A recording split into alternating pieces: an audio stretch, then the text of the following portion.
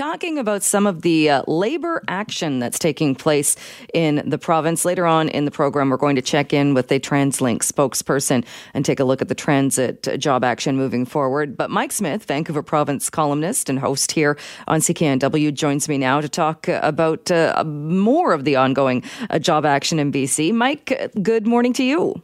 Hi, good morning, Jill. We actually had a little good news for a change yesterday on the labor front. There was a strike in the Saanich School District near Victoria. It's been dragged on for 3 weeks. 8,000 kids out of school in Saanich. Imagine being a parent there. Yeah.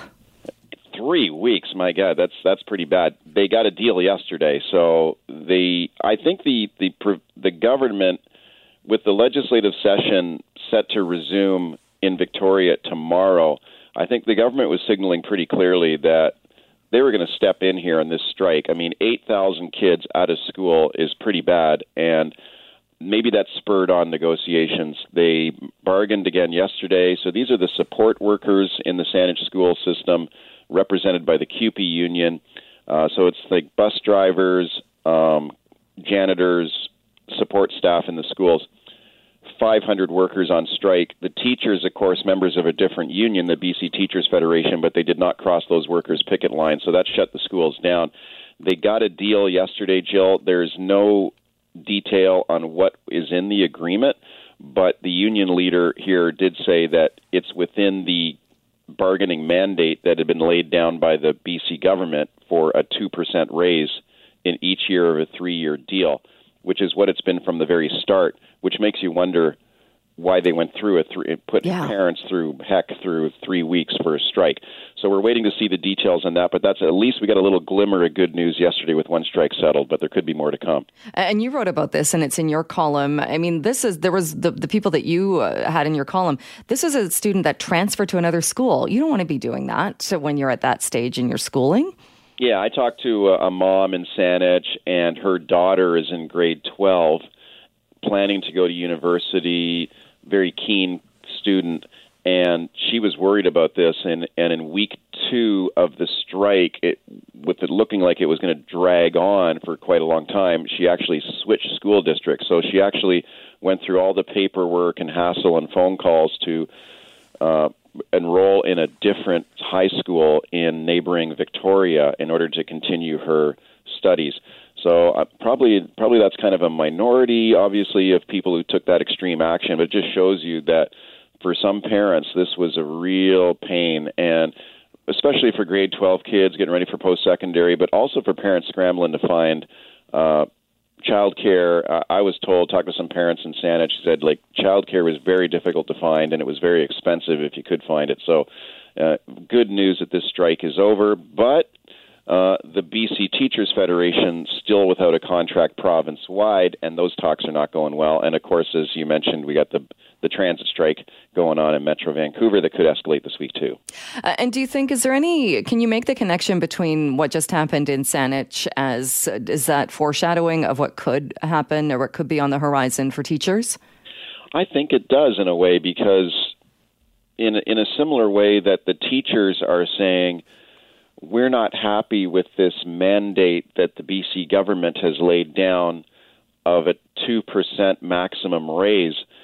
We want more money on the table because we feel that we are underpaid and it's causing hiring and recruitment and retention problems. We can't hire enough people. We can't keep people.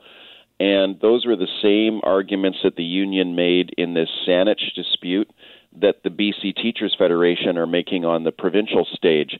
So in some ways, it almost seemed like this fight in Saanich was kind of like a preview or a warm-up for perhaps bigger problems down the road. Now, I did speak to Terry Mooring the other day, the president of the BC Teachers Federation. She was expressing disappointment, frustration.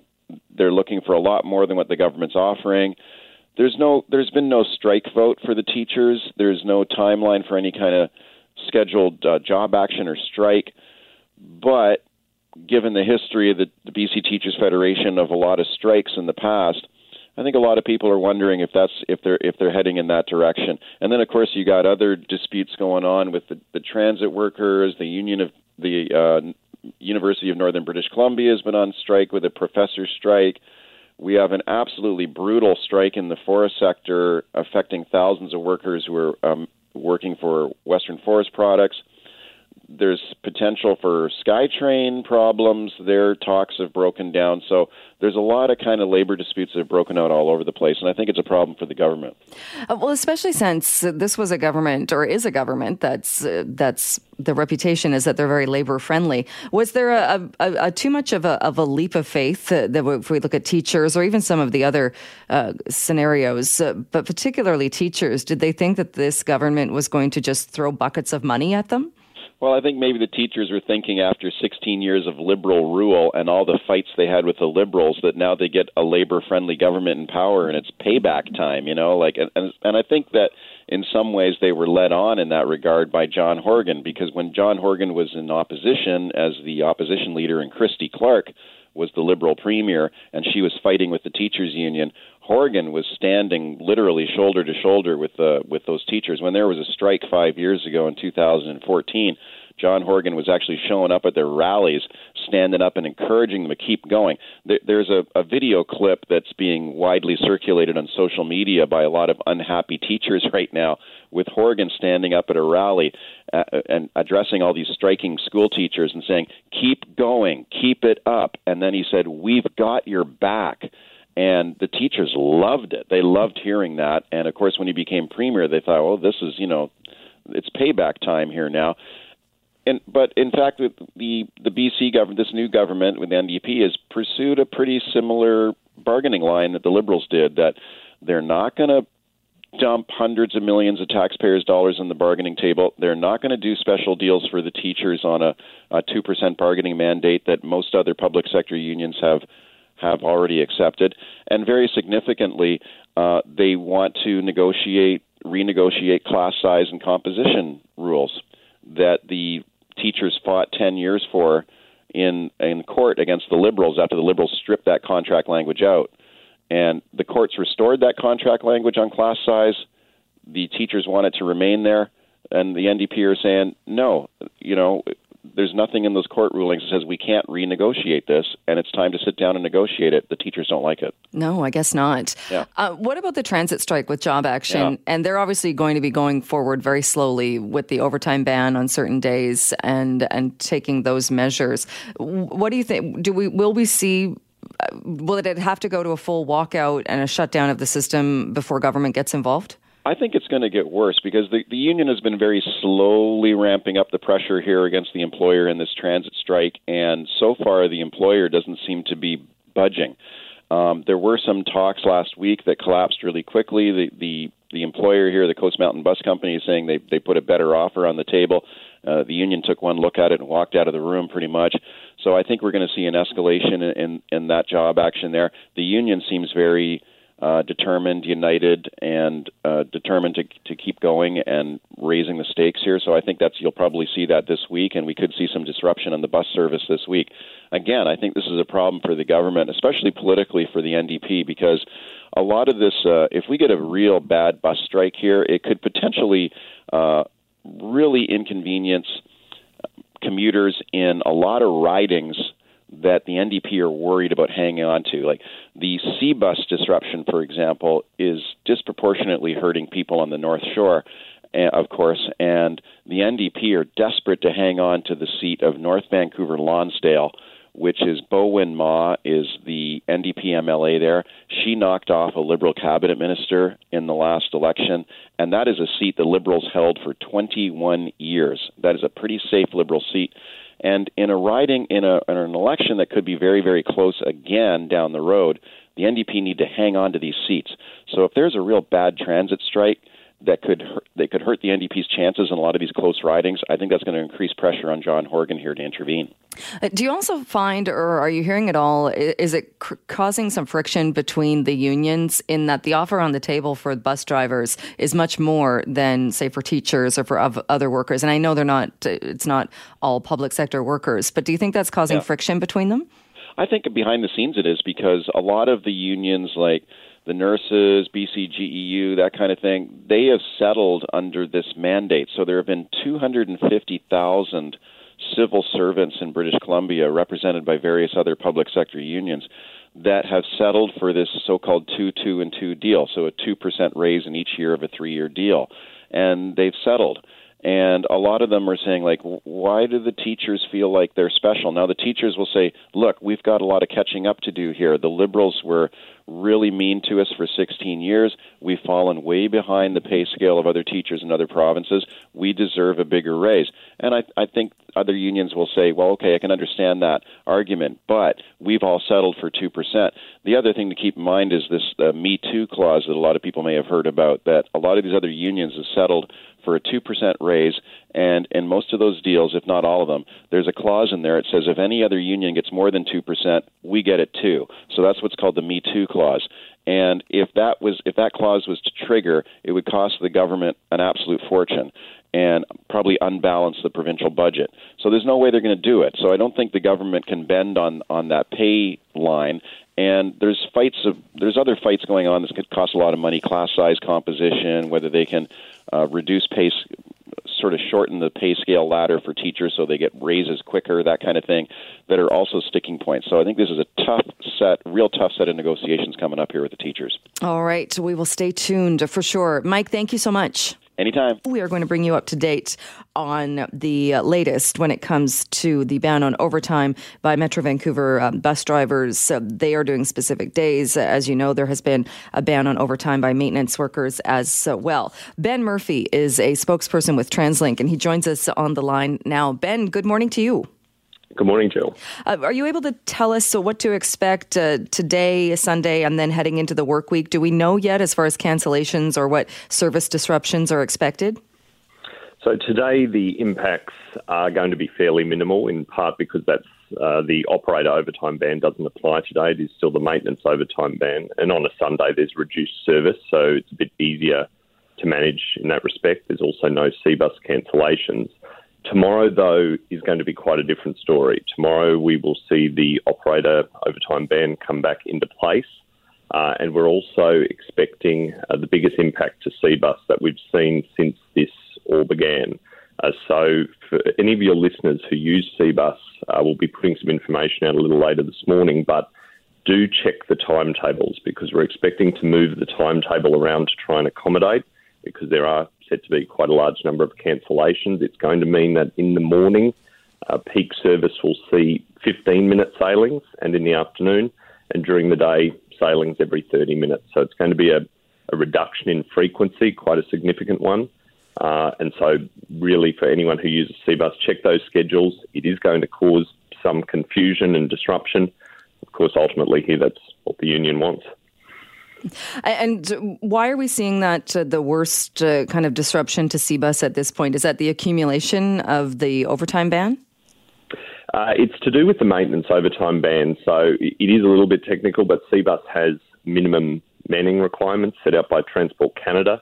And so if staff are unavailable for a particular reason, often that can be backfilled either using the relief staff or overtime. So the overtime ban means that staff aren't available to fill positions. And because C-bus has so many staff that are required on the C-bus, if even one is unavailable, the C-bus can't operate. So it's actually a sort of staffing issue being able to backfill using overtime, which is causing the disruption and will cause the disruption tomorrow. All right, because I'd heard at the beginning of the job action that the third crossing, the third vehicle on C-bus was only possible because of overtime, and the engineer needed on that vessel was always an overtime shift. Is that correct? I'm not sure exactly on that, but certainly overtime is a component that C-bus use. Coast Mountain Bus Company has acknowledged that there is a skill shortage for those skilled trades, and that's why the offer on the table is significantly higher than public sector settlements in British Columbia. I mean, for the skilled trades, the offer on the table would see their pay boosted around $10,000 over the next 4 years, bringing their pay packet to just short of $90,000. So it's very significant. It's much higher than you see for public sector settlements, and that acknowledges that there is a skills shortage in that area. Right, but that's one of the sticking areas, isn't it, with the union saying even with that increase, they're still making less than their counterparts at SkyTrain? Well, at SkyTrain, I mean, the union sort of suggests that it's exactly the same. It's not. I mean, it's not an apples-to-apples comparison. Those roles at SkyTrain do have a different union, it's different bargaining, different working conditions. They even have different training. I mean, at SkyTrain, the engineers or the mechanics there go through specific training for linear induction motors, for instance. So it is different, but in acknowledgement, that's why the offer on the table is significantly above public sector settlements.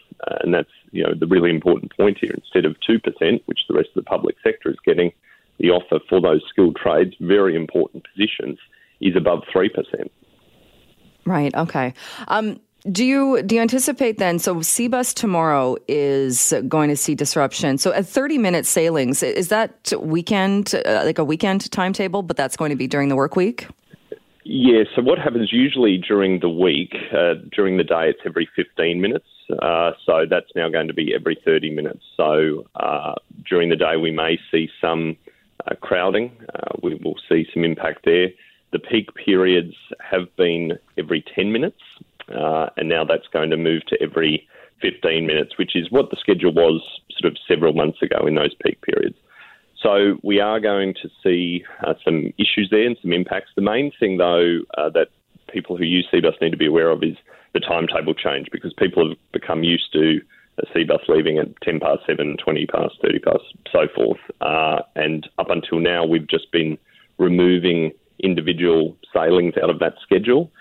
Now, because there are such a significant amount of cancellations, the entire schedule is changing, and so Seabus will be leaving at, on the hour, 15 past, half past, and so forth. So people are going to sort of need to readjust to that different schedule in order to ensure that they meet the sailing. All right. Good information for people using the Seabus. As for buses, is it too early? Like you said, the operator overtime ban starts up again tomorrow. Is it too early to know, or do you know which routes might be impacted? We don't know the specifics of routes yet, and we wouldn't know until the morning to get a real sense of it. Bus checks are done morning of. So what we've said up until this point is that with the combination of the maintenance overtime ban and the operator overtime ban, we expect around 10% or so of service to be impacted. That seemed about right on Friday. It varies by depot to depot, so they're all going to be a little bit different. But that's about the impact. So for customers, sign up to those transit alerts, social media. We do our very best to inform people of what's going on. Also, Google Maps is a good tool to be able to just put in the route, and that pulls information from Translink as for cancellations and any impacts. So there's constantly changes being made by Coast Mountain to try and limit the impact to customers, but it is difficult. It is somewhat unpredictable until the morning of. All right. And as far as you know, with the overtime ban, is it something that the drivers are 100% on board, or are there any drivers that are still taking overtime shifts? Look, I couldn't speak to that specifically, I'm afraid, Jill. But I mean, the overtime ban put in by the union is obviously making things very disruptive for customers in this region, for transit users. From Translink's perspective, we want this to end as soon as possible. And so the message from Coast Mountain has been very, very clear. The union needs to come back to the table with more reasonable wage demands, because I think, something that hasn't been canvassed a lot in this is where is this money to come from? Because there's no pot of gold to fund extra wage increases well above public sector settlements, which we've already put on the table. So, does the union want fares to increase? Do they want taxes to go up? Or cutting bus service? I know earlier in the piece, the union was talking about reducing expansion. They seem to have dialed back that language because they got criticised pretty heavily for suggesting that, given it's somewhat contradictory to their argument that overcrowding needs to be addressed. So, these are the questions they need to really start answering in a serious way, because there's a very generous wage offer on the table, and the union needs to come back, end job action, and become more realistic about those wage demands. And one other question, one of the things that has also been floated by the union, if this is to escalate, is that drivers might stop collecting fares. What does the company do, or is there any reaction from the company if that happens? Oh, look, we'll wait and see. I mean, we've not been given any notification that it's escalating to that degree, so we'll take that as it comes, Jill, and provide updates accordingly. All right. We will leave it there. Ben, thank you so much for the information this morning. Appreciate it. Thanks, Jill. Well, it is a large affordable housing conference, and it is underway right now, and lots happening at this conference. So let's bring in Jill Atkey, who is BC Nonprofit Association CEO, to talk a little bit more about this. Jill, thanks so much for taking some time with us this morning. Yes, thanks for having me on, Jill. What's been happening so far as the discussions at the conference?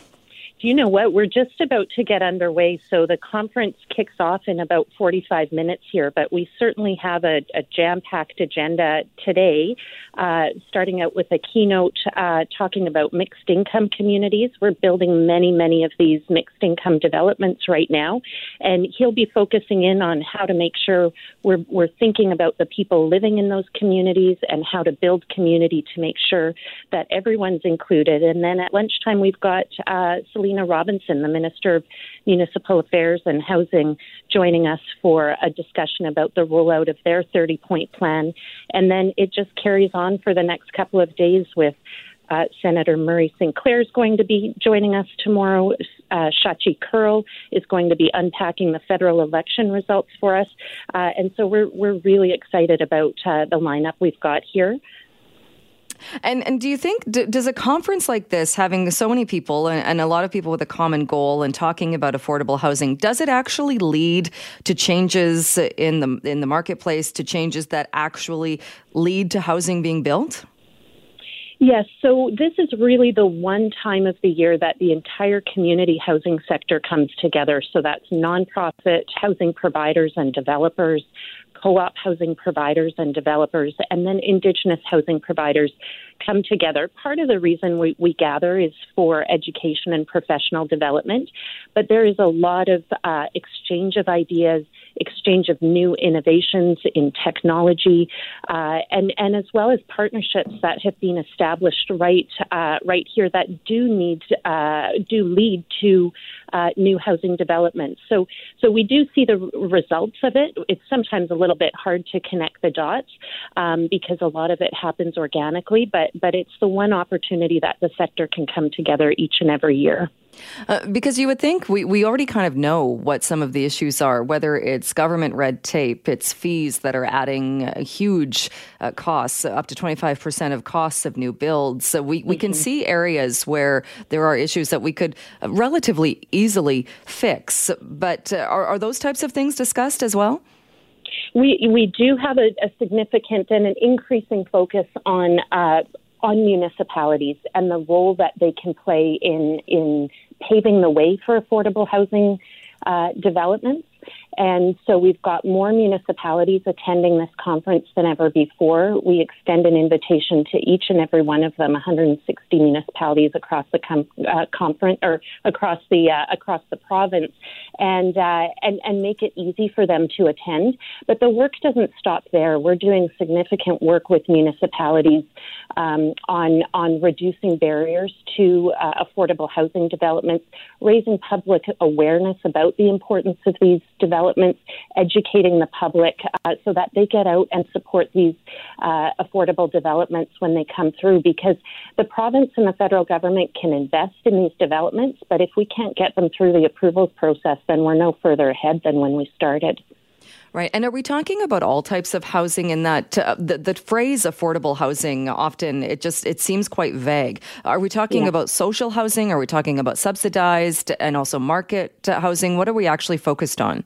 We're focused at our conference on community housing. So that goes everything from what we sort of consider shelter rate housing and providing supports for people experiencing homelessness, all the way up to middle income housing. And so the type of housing that we're building now is exactly that range, and that's supported both provincially and federally.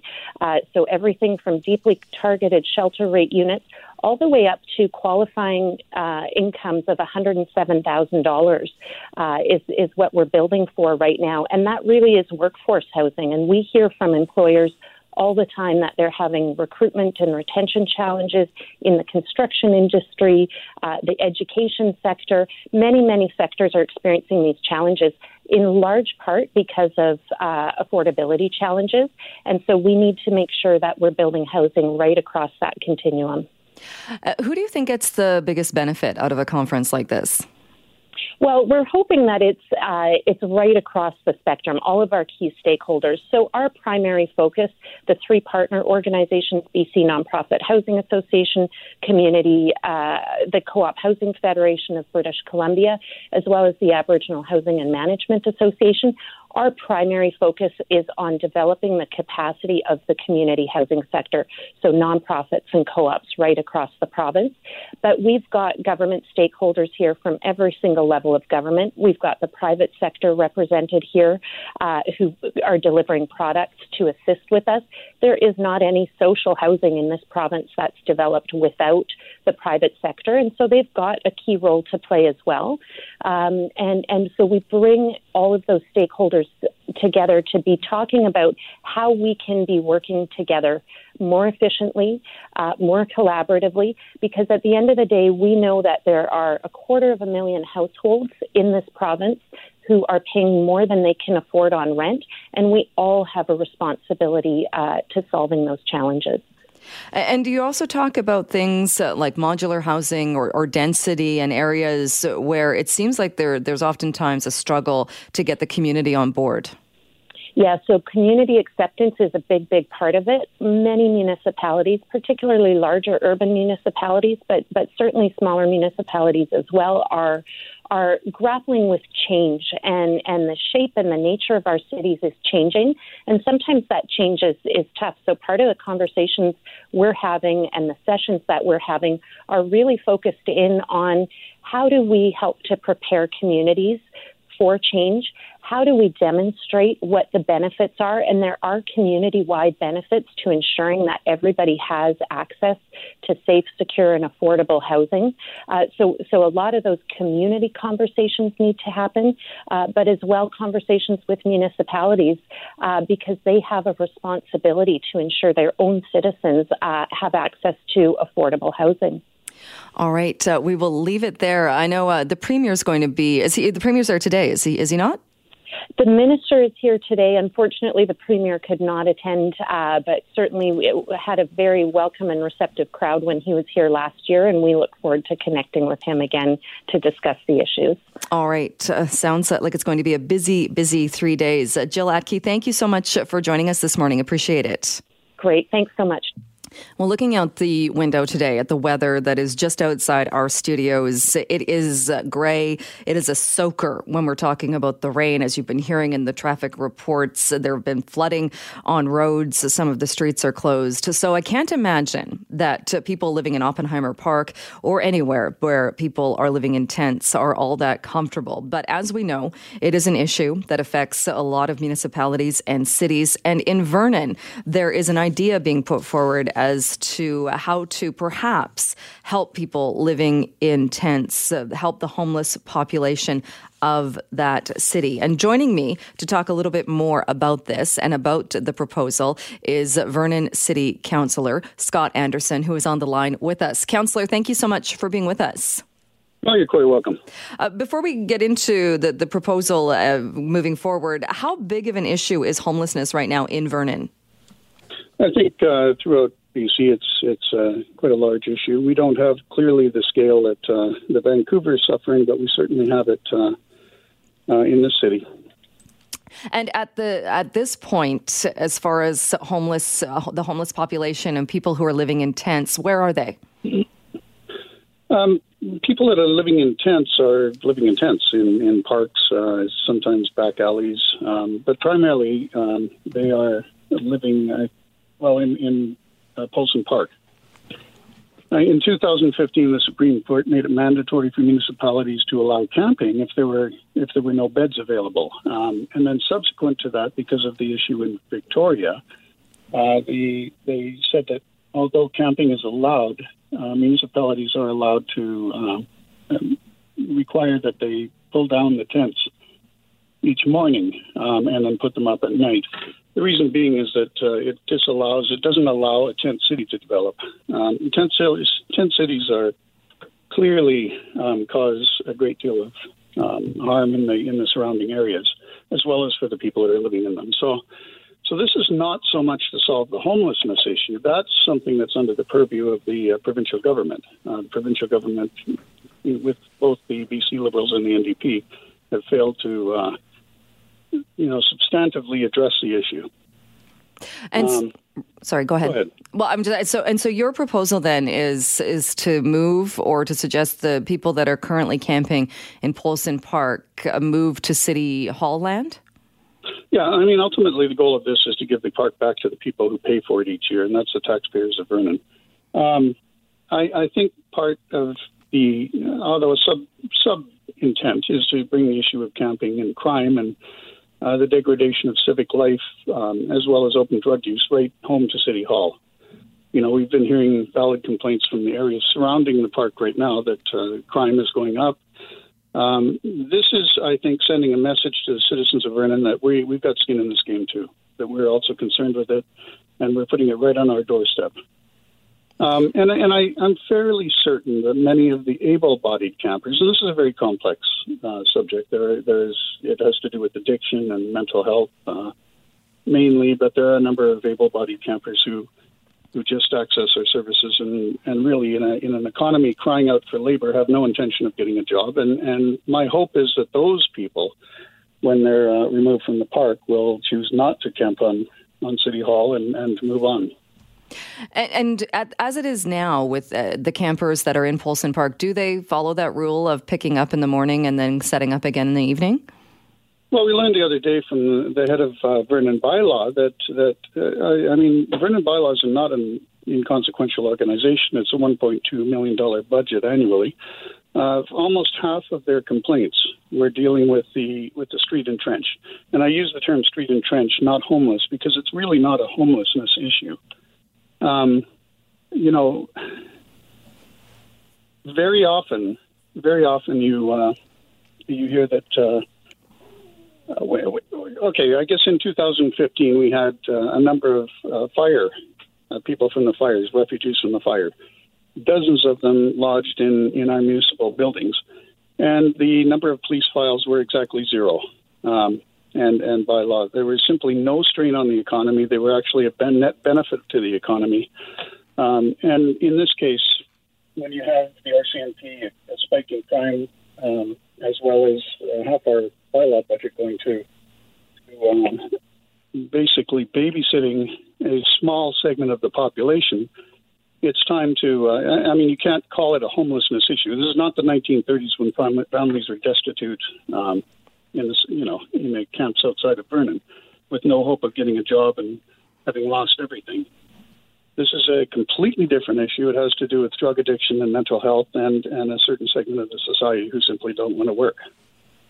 And there's a big difference there, isn't there, in that with somebody dealing with addiction, with somebody dealing with mental health issues, that is much different than somebody who chooses to. And there are people in Oppenheimer Park as well who have been offered housing and have said they don't want to live somewhere where you might have to share a kitchen or share living space. They'd rather be in the park. That, to me, is somebody who's choosing to live in that situation rather than in some other kind of accommodation. So it's not as though we can say everybody living in these encampments are facing the same issues. No, I absolutely agree. And with regard to the two main issues, which is addiction and mental health, that unfortunately is under the provincial government. They have both the jurisdiction and the resources. Municipalities simply don't. We cannot tackle drug treatment. We don't have the resources. We don't have the jurisdiction to do it. Unfortunately, the provincial government is concentrating on what I consider palliative care. They're keeping addicted folks as safe as possible, and they've got all their eggs in the harm reduction basket. things like overdose prevention site, free needles, nalazone, all of which are good because they maintain a level of safety, but they don't do anything to address the actual addiction. The extent to which the provincial government is providing treatment amounts to a couple of weeks of really what is detox, followed by a drug substitute regime. That does nothing to address the root causes of, not the root causes, but the addiction itself. And I think as long as we are going along that path, nothing is going to be done. It's simply not going to have an effect on the addiction crisis. With regard to mental health, that is also under provincial jurisdiction. And that really leaves the municipalities with very limited jurisdiction. We have bylaws and we have zoning enforcement that we can do, but it doesn't leave us a lot of ways to deal with this other than enforcement. And we do, as a Vernon City Councillor, I have a duty to everybody in Vernon, not just the street entrenched population. I have a duty to the people who see civic degradation going all around them, the merchants downtown whose client base is being chased away. All of those people also have rights. And I'm trying to, frankly, with two, I'm changing, not only moving or making a motion to move people to City Hall, but I'm also proposing that we shorten the hours of camping there. My intent is to restore some balance here. We're putting enormous resources into a very small number of people, and in the process, we're ignoring the concerns and valid concerns of the great majority of the population. So I'm just trying to restore some balance in that equation. And how do you think moving people to the City Hall grounds would help solve the problem? Well, I mean, as I said, it brings the issue front and center to City Hall and to politicians and to the administration, all of whom are trying to deal with this. And it sends a message to the rest of Vernon that we also have this problem. We're not aloof from it. We're not sitting on a hill looking down and saying, well, gosh, just live with it. And it may even spur the political class to be more aggressive in its solutions. You would need the support, I know, of other councillors. Have you heard? I know a couple of other councillors have come out, one saying that changing the times wouldn't actually help anything if you change the camping times. Have you heard from your fellow councillors? I've heard from some of them, yes. I know that a couple of them are opposed to it. I'm not trying to help the situation. I think that I've never heard an addict say that they quit drugs because things got easier for them. Their lifestyle got easier. Almost universally, and I'm talking about my own family as well, almost universally they say that things got just too hard and they just made a conscious decision to seek help and get out of it. So I'm not attempting to make life easier for folks who have chosen or can't function in society. I'm trying, if anything, to push them toward seeking help. But the main object of this is to protect the vast majority of citizens who are suffering from, increases in crime, and, as I said, civic degradation. Right. And you mentioned this a bit, and it is the provincial jurisdiction for treatment, and that if somebody in Vernon needs treatment or gets to that point that they want treatment, is it available for them? Well, theoretically it is.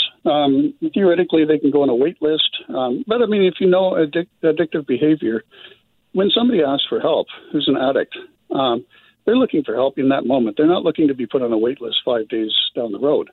And when they do get help, it's generally, as I said, a very short time period that really amounts to detox, followed by what they call, I'm not sure what the terminology is, but it's a day program where they voluntarily come in and either get a drug substitute or get counseling of some sort. And I don't even think that's very, we've adopted what is commonly known as a housing first, like BC Housing First program, where the thesis is that if you are stabilized in a stable environment, it's easier to seek help and it's easier to move on with your life.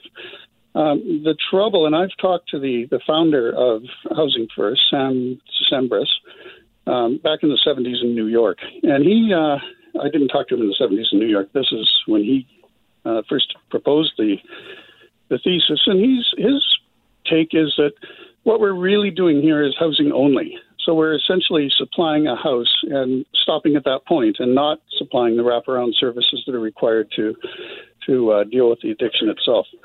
That to me is enabling. And when will this come to council for discussion, or when will that happen? I made a notice of motion at the last council. That means it'll come. I'll be presenting the motion in the next council meeting on next Monday. All right. Not this coming Monday, the one after that. All right. Sounds good. We will leave it there. Councillor Anderson, thank you so much for your time this morning. You're quite welcome.